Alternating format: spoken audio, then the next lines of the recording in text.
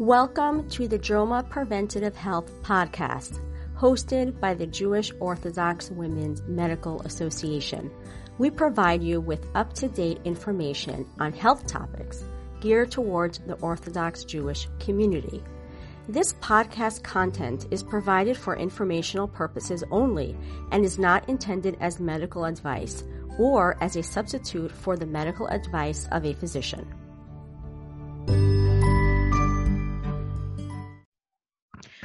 Hi, my name is Elisa Minkin. I'm a general pediatrician and I'm also co-chair of the Jewish Orthodox Women's Medical Association JOMA Preventative Health Committee. And I'm really excited to be here today with Devorah Entin. Devorah Entin is a licensed clinical social worker. She also has a degree PMHC, which I'll mention in a minute. She has developed programs for the Jewish Family Children's Services in both Phoenix and Philadelphia to address the unique mental health needs of Orthodox Jewish community with special interest in maternal wellness, infertility, culturally nuanced care, and general mental health. With specialized certification from the Postpartum Support International in maternal mental health and compassionate bereavement support by the MISS Foundation in perinatal death, Devorah moderates monthly pregnancy loss and infertility phone support calls through the organizations Knafayim and Yesh Tikva, with participation from across the country. In 2017, her Bloom program to engage the Jewish community in perinatal mood and anxiety disorders won a Perinatal Mental Health Society Innovation Award in partnership with 2020 Mom. Devorah maintains a private practice in Philadelphia and consults and presents nationally about reproductive health matters. Devorah can be reached at her website, devorahentin.com. I'm going to spell that DVORAENTIN.com. And we could talk all day about so many things. Thank you so much for joining me, Devorah. Thank you. My pleasure. So many letters in that introduction. My apologies. It's so nice to meet you. You too. So there's a million different topics we could talk about here. I mean, maternal mental health is vast. Yes, very much so. Very much. It's definitely an umbrella. Yes, and we're talking in the context of this COVID pandemic. So I really do want to focus on maternal anxiety, partly from the perspective of what are now called perinatal mood and anxiety disorders, which used to be called postpartum depression. Especially with the focus on anxiety, because I think people are more aware of postpartum depression than they are about postpartum anxiety. And that anxiety doesn't end. So no. Correct. Yeah, I mean, I think it's one of the most important transitions that has happened in the field over the last number of years with the advancement of the data to really understand that if you ask most professionals, do they see more depression or do they see more anxiety in the women that we serve? Most of our therapists are going to tell you, oh no, I have way more anxiety than we have 100%. Depression. And so we have some new studies that came out of like British Columbia that also confirm that are like kind of anecdotal evidence. And we are grateful for that perspective of having this seen as a perinatal mood and anxiety disorder, this PMAD, kind of umbrella. Now, just to clarify, that is not a spectrum of disorders. It isn't like, well, we start on the left side and it gets worse and worse as we go. But the PMAD category will include things like depression, anxiety, OCD, which tends to be extremely prevalent in this population, and of course, one of the more disastrous or more emergent situations, which would be postpartum psychosis. Right. So we're really looking at a number of different components of the perinatal experience. And I think it's important to clarify as well, because we all called it postpartum depression. You know, women will go, I had a touch of postpartum, right? And everybody who has a baby has postpartum. Like that's what it is. It's a status of an experience of having given birth. Although, by the way, we also would include that for women who've adopted a child as well. So we have this postpartum experience, but really what we know is that the perinatal experience is one that from our perspective as therapists begins at conception and ends a year after delivery. And so I want us to think just in terms of perhaps the religious community, the Orthodox community, we could be in that perinatal state for many, many years of a woman's life, right? So if a woman has a child 18 to 20 months later, she's gone from perinatal to perinatal to perinatal period, which is why I think that it's so important for us to be having these important and robust conversations around perinatal mood and anxiety disorders because of our prevalence of having large families. And every time we get pregnant, we have the opportunity or the possibility of developing a mood disorder. Absolutely. So can we start by talking about the variations in the postpartum period? Yeah. So I think, and you also really wanted us to kind of emphasize the anxiety component of it. And I think that, from what we hear in the community, what we hear in the field, I would say. So, anxiety, we tend to talk about this idea of I'm worried all the time.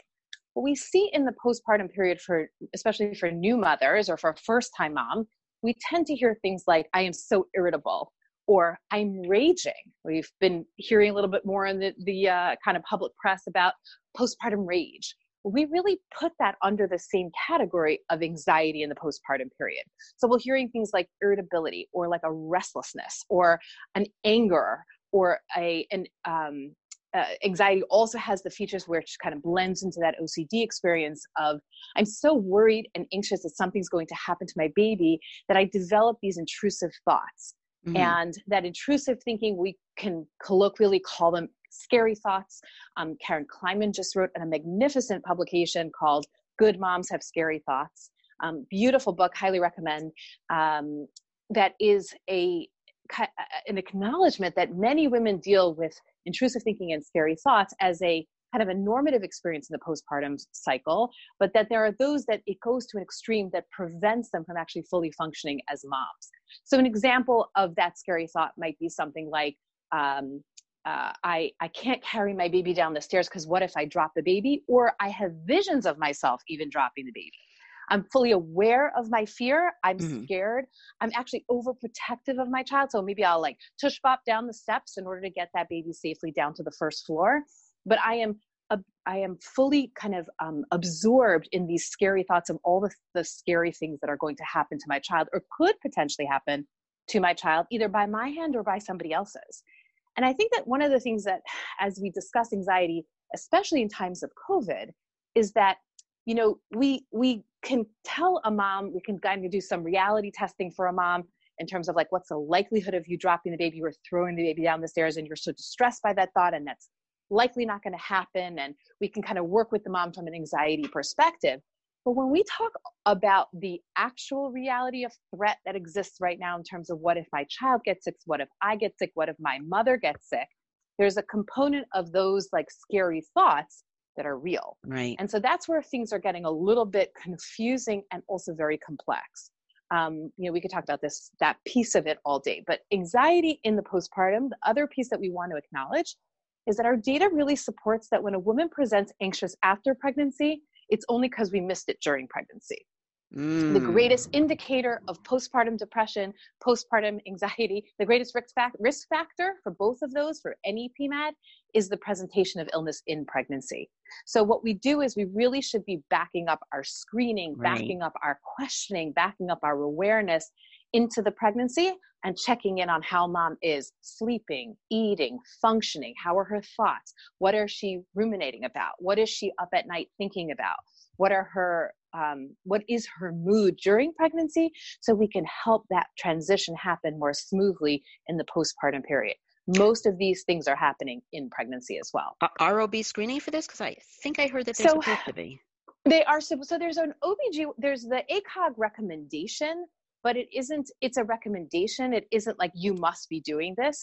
And so there are certain certain states will have additional regulations on that. But even then, I heard from one woman who said, oh yes, the nurse gave us the screen, and the typical screen is the EPDS or the Edinburgh. And that they said, oh yes, we get the screen at every visit. And a woman was telling me that she screened pretty high on a visit. The nurse handed it back to her and says, why don't you redo some of the questions? Because nobody's really that sick. Yeah, it was really bad. Really bad. The problem with screens, because I'm telling you as a pediatrician, this is what I do every day. The problem with screens is sometimes they're oversensitive. They pick up things that aren't real, but a lot of times they miss stuff. The person has to be honest, and they have to interpret a certain way. So nobody should rely on screens alone.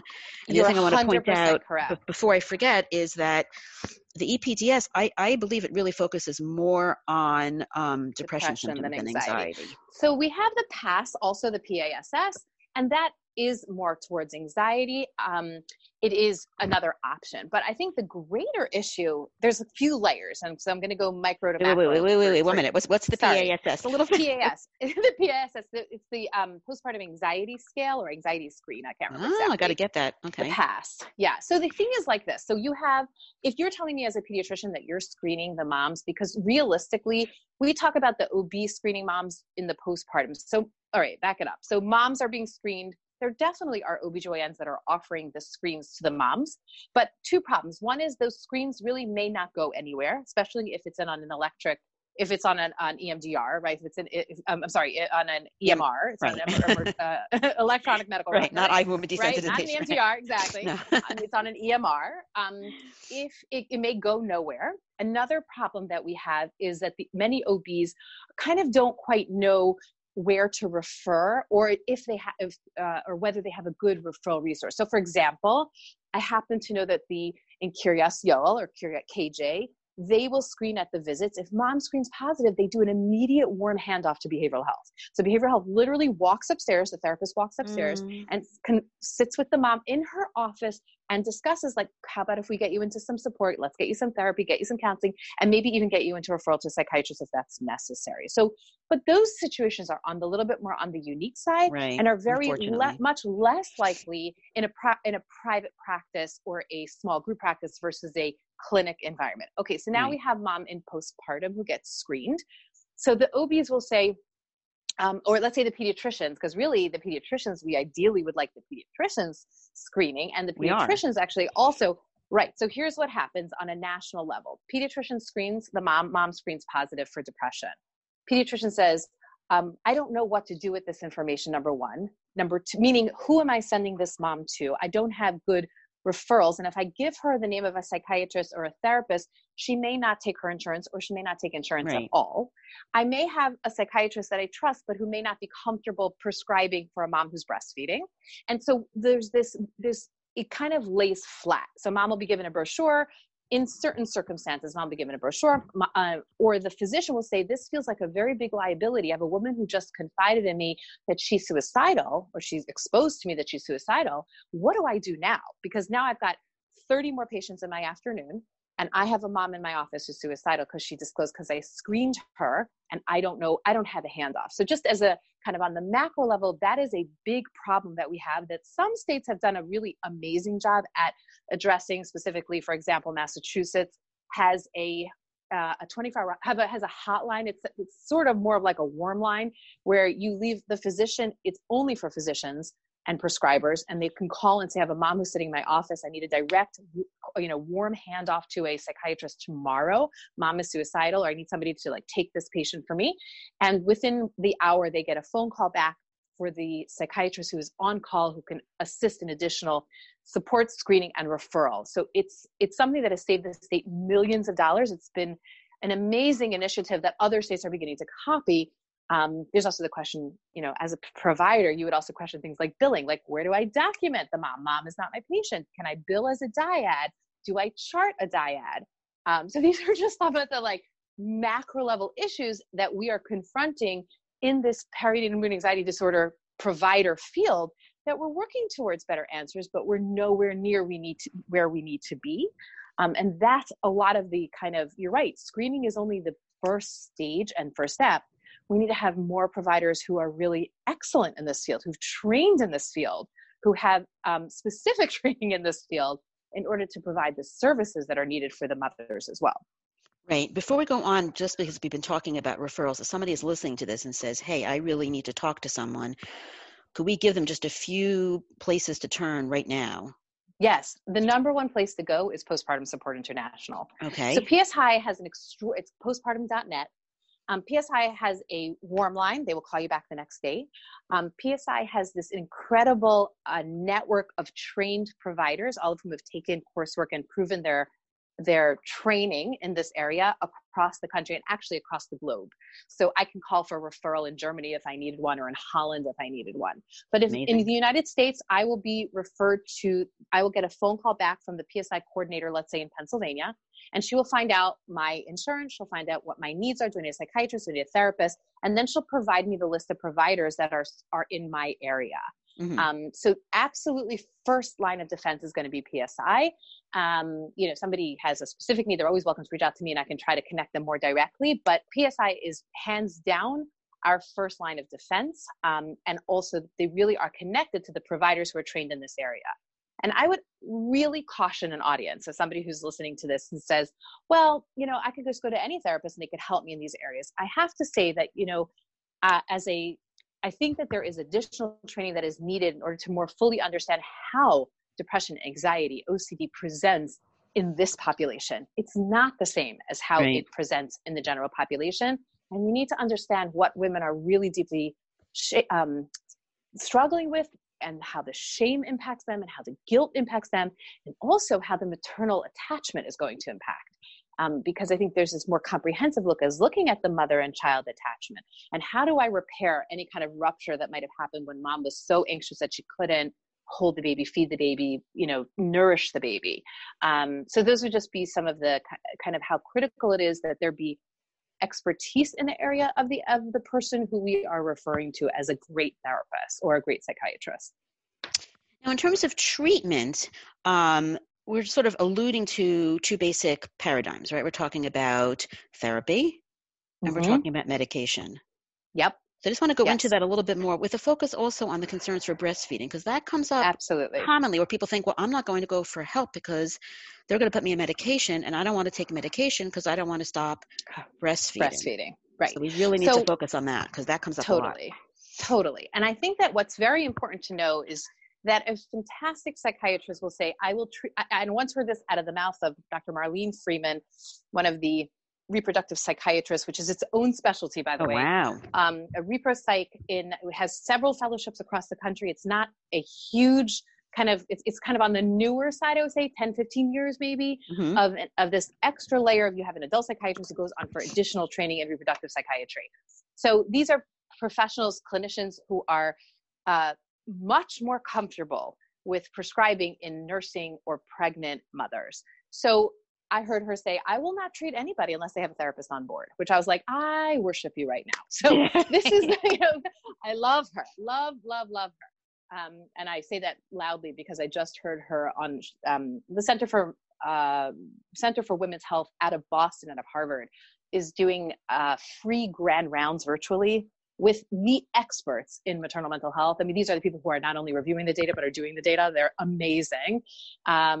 Anyways, she just had there was this whole conversation about pumping and dumping, and she made such a loud statement that was just extraordinary. And she says, she was just talking about the needs of women to be functional within their lives. And it was just beautiful. Anyway, she's so she is a beautiful, beautiful speaker and presenter. And I've never heard anybody present data like she does, but that's my little worship moment. So I actually want to go back over that just a little bit because there's a couple of points that may have gotten lost, in that little bit.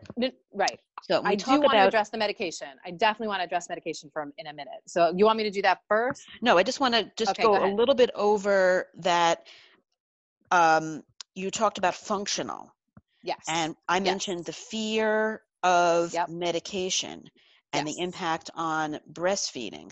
So that's a really important point. Why would we say that? Because, and I see this all the time, people who are swamped with anxiety, they can't even see the forest for the trees or the trees for the forest, whatever it is. I mean, they're not functioning, but they can't get anywhere because of the fear of medication. But you also, I don't want to forget to say this, you also said you worship this woman because she demands therapy as well. And so I want you to talk a little bit before we go on about what that does. Why is that important? Because a lot of people do. They just go for medication and they think they're done. Why are they not done? Right. So I'll answer, that's an easy one first, because medication will take the edge off of the situation, but it doesn't address the underlying core issues.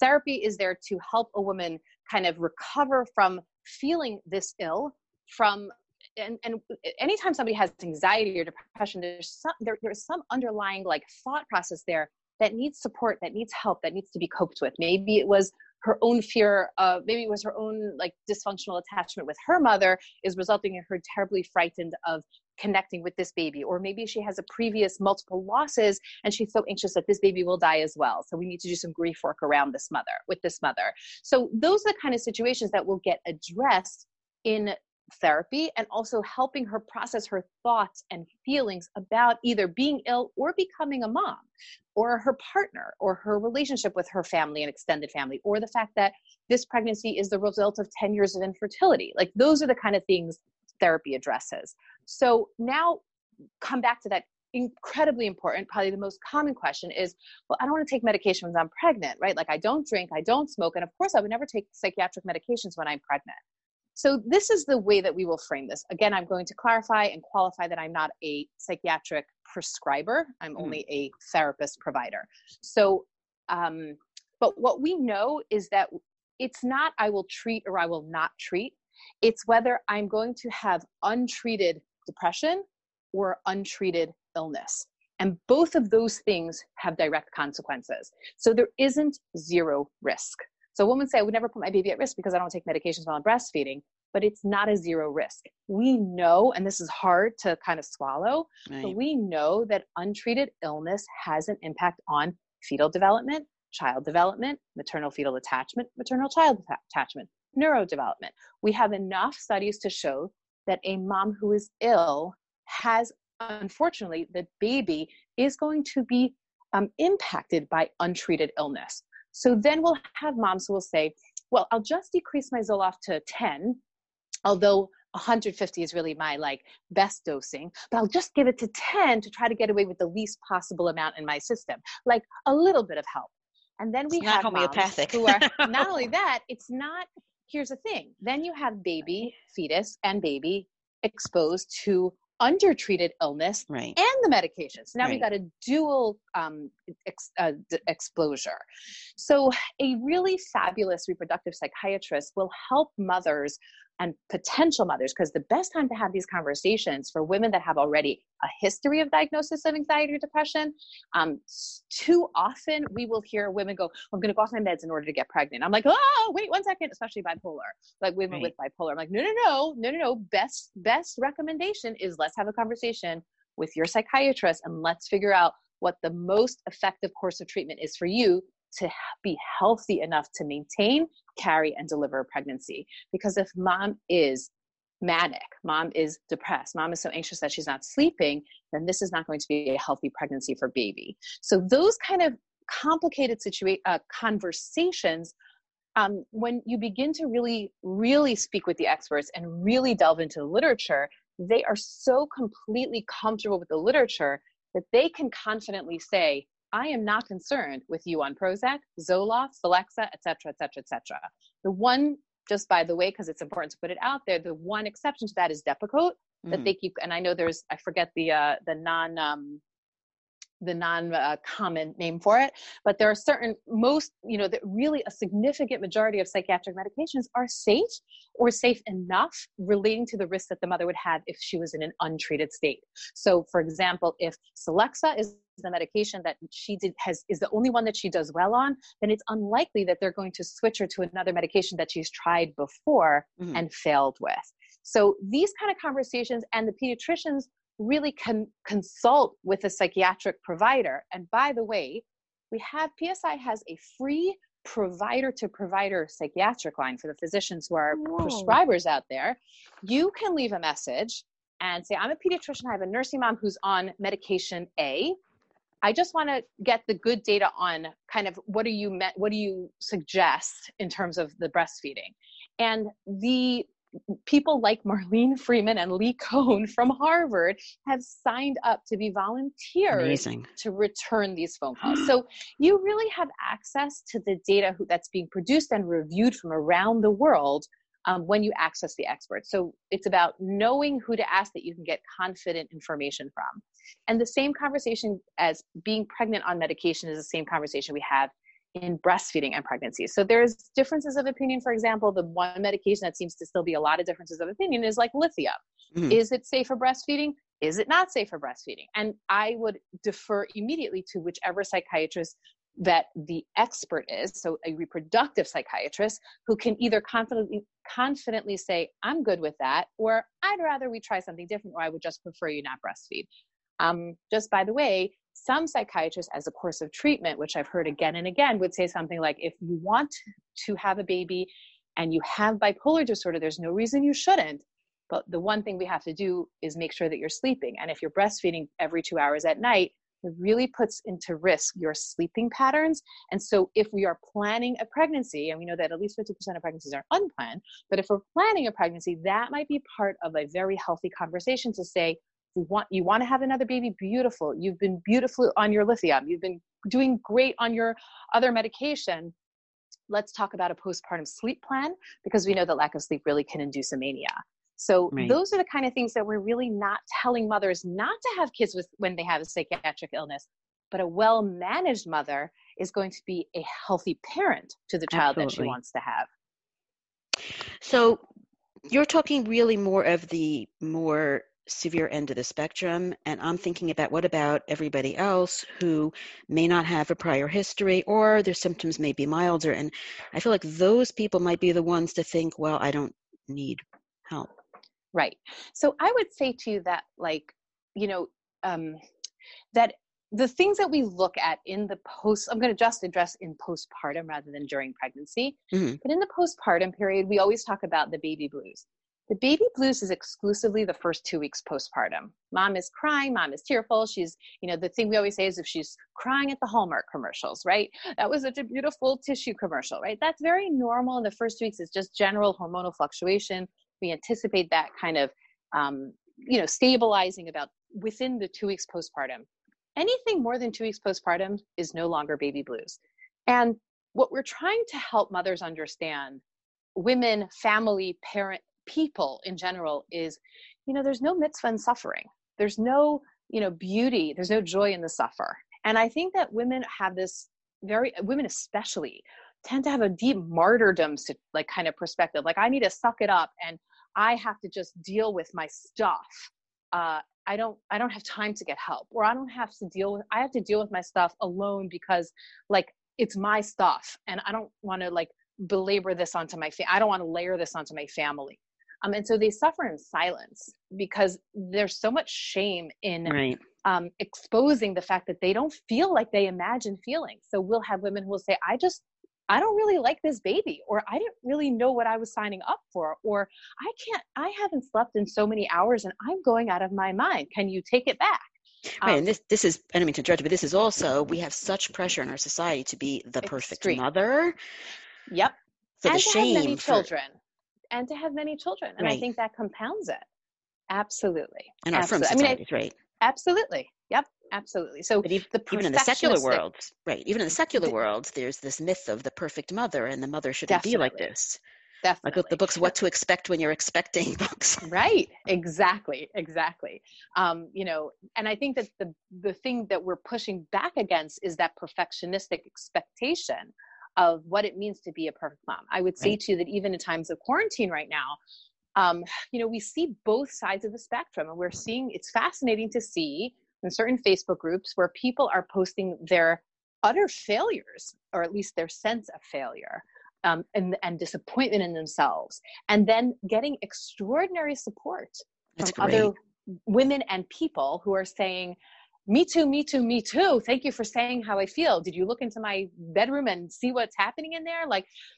And I think that there still are those people who are posting the magnificent Lag BaOmer cakes that they made, and that the people who are, and that's fine. That's their reality, but that doesn't mean that their laundry is clean and folded either. Right. We forget social media really pushes that warped view of what's happening in other people's lives. I remember finding out that somebody had gotten divorced, and I was like, really? Because they have this unbelievable lovey-dovey presentation online. They're so kissy, and they're kissy, and they're always on vacation, and they look so happy, and then they got divorced. I'm like, what happened? Right? And we all fall for that trap of everybody else seems to be doing it better than I. And there's very great value in the support system that's necessary to support a mom. So we really encourage women to have a support group if they can. A lot of them are virtual now, which makes them more accessible. That's true. And give them that space to say, I don't know if I like this, or I'm really having a hard time, or I'm scared, or I'm sad, or I'm really nervous. And then others can say to them, we get you, we hear you, and it's okay, because we're with you as well. Or it gets better. It's going to get better. And that's really the messaging, is that you're not alone. And with help, this will change. This will get better. But help, when you get the support that a person really needs, you'll get better quicker. And I think that's the goal, is to make sure that we don't develop an intractable illness, one that doesn't go away quick enough, and one that the family has to suffer through for an extended period of time until they realize what they're dealing with. Right. And it doesn't have to be medication. We talked a lot about medication, No. particularly for the more severe forms of this. But you can do therapy alone. And you mentioned, I think some people may think when they hear you talking about going through traumas, I'm going to have to go through, my whole emotional background, but there's also cognitive behavior therapy, which is really not focused on things that happen to you, but how to deal with things in a non-medication way. So I think so CBT and IPT, interpersonal therapy, are both evidence-based specifically for the perinatal population. We definitely use others. I don't want to underestimate the power or the impact of women who are dealing with birth trauma. I will say to you that, and this is part of a much bigger conversation, the idea of how are these women going to be impacted by the COVID anxiety. So I would say that when women are questioning whether their partner is going to be at bedside, whether their doctor is going to be healthy enough to be at bedside, whether they're going to get to keep their baby at bedside, or there's a risk of COVID and the baby is separated from the mom. There's circumstances that are happening to women out there, or their husband's sick and they can't bring the husband to the hospital, or husband has to leave right after the birth and is not allowed back in. There's so many pieces of this that they didn't anticipate. The women that usually go to the Beit HaCholma, or the women's kind of recovery homes, right? That gives them the Kippur homes, exactly, that they allow for this recovery that they were anticipating their whole, or just even being alone with their newborn, and now their 3 older kids are home with them, right? So that, I would say to you that we don't want to underestimate the intensity of that experience for women today. Absolutely. What it's like for them, and what it's going to be like for them in 6 to 12 months' time when they come out of their quarantine state, or they come out of the intensity of what they're, the intense experiencing, and go, oh my God, what did I just survive? Right. And so we do want to address that as a potential trauma. So yes, but I definitely agree with you. As a therapist, my first line of defense is actually not medication. And it's, let's see how you do with some therapy. The only clause to that, the only kind of exclusion to that is going to be if a woman is not sleeping. So she's so agitated that she literally cannot sleep. As one of the providers I heard say, she goes, we have to get her well slept, and then we can address everything else that's going on. So sleep has to be protected and enforced. If that's necessary, she may need medication to sleep. The other thing I should say is that postpartum psychosis is considered a medical emergency. It is an emergent visit. There's no let's manage this at home, and there's definitely no let's manage this at home without medication. This is a psychiatric emergency that usually almost always requires hospitalization. It's when a woman completely loses touch with reality. All of the cases that you hear in the public news and the public media about the woman who drove her children into the water, killed her children, threw them off the cliff, threw them off the roof, those are women who were 99% likelihood suffering from postpartum psychosis. So every time you hear those stories and you hear that there's a newborn or somebody that's home, that a few months old child at home, we in the field are going, shoot, another person that was missed. That didn't have to happen. It's good that you're saying that right now, because one of the problems with COVID is that nobody wants to go to the hospital. Yes. And that is actually what is it's interesting, because we always tell people, do not go to the hospital, don't go to the hospital. But we have to say to them, if this is a psychiatric emergency, go to a psychiatric hospital. I would suggest going to a psychiatric ward rather than a psychiatric hospital, if you have one available where it's like a freestanding institution rather than a general hospital. And to be aware that there are certain hospitals that have specialized units. So for example, in New York, North Shore has a inpatient psychiatric unit for maternal mental health, for perinatal mood and anxiety disorders. That is exclusively for women who are postpartum or pregnant. So that is, there's a few of them. There's one at UNC, North Carolina. There's not a lot. And there's a few more growing in the IOP field, where there's certain IOPs that have been developed for this population. But in terms of inpatient units, there aren't very many across the country. I think there's either 3, I believe. But so seek the least restrictive and the most care with the least amount of risk. Right, but go. Don't sit there researching it. But you have to go. Go. A psychiatric emergency is one where a woman breaks from reality. So if a mother starts saying to you things like, I don't think that my baby really likes me anymore because she told me, and the baby's 2 weeks old. The baby told me that she doesn't like me and she wants me to, she doesn't think that I'm a good mother. And I heard her, she's brilliant. She talks to me in the middle of the night. Or the mother who starts talking about demons, or the baby is the devil, or God told her the baby is Mashiach. We had one mother who said the baby is Jesus, or another mother who described that her breasts were talking to her, and doesn't everybody else hear? They're telling me that it's time to feed the baby. And it's really cool because my breasts talk. Obviously, that is a psychiatric emergency where there's a break from reality. By the way, most psychiatric emergencies like that are going to present in the first several weeks postpartum. It's not as likely that emergency will present, 7 months later, although it can happen. Are there signs for people at home with the postpartum mom to look for? Obviously, any break from reality. Woman starts talking crazy, believe her. A woman if a woman expresses her intrusive thoughts, which many of them won't do, then to reassure her, we're going to get you the help that you need. You're not crazy. Remember, intrusive thoughts is different than psychosis. An intrusive thought, the mother is very much, it's egosyntonic. Egodystonic. She knows deeply that this is a horrible thing and I would never hurt my child. So if a woman is able to express that, reassure her that, she's safe, her baby is safe with her, and we're going to get you the help that you need. But we're really looking at the general depression, anxiety symptoms. Mom's not sleeping, mom's not eating, mom's excessively worried, up and pacing, up in the middle of the night, can't fall back asleep. A lot of the things that, tend to be very present when a woman is pregnant anyways, but it isn't impacting her. It is impacting her from an identity place. Like, what kind of a horrible mother thinks that way? What kind of a horrible mother, thinking about staying up all night, thinking about all the awful things that could happen to my child or happen to me. So, most importantly is don't ignore. If you're seeing, how we say, see something, say something. If you see something, say something. Reach out to your pediatrician, reach out to your OB, reach out to your psychiatrist friend and say, can I run something by you? But just reassure her that it is going to get better and you're not alone. And there's tons of resources available if you know how to access them. Absolutely. I have to thank you so much. I mean, we could continue. I know you have an appointment. We could talk about this one subtopic all day. I know. So many areas that you have so much expertise in. So I cannot thank you enough. Thank you. And maybe we'll be able to do another talk on another facet of this someday. With pleasure. Thank you for caring enough to talk about it, because we need to reach more and more people. And thank you for being that voice. We do. Be well. Thank you so much. Thank you. Take care. Be well. Bye. Thanks for listening to the JOMA Preventative Health Podcast.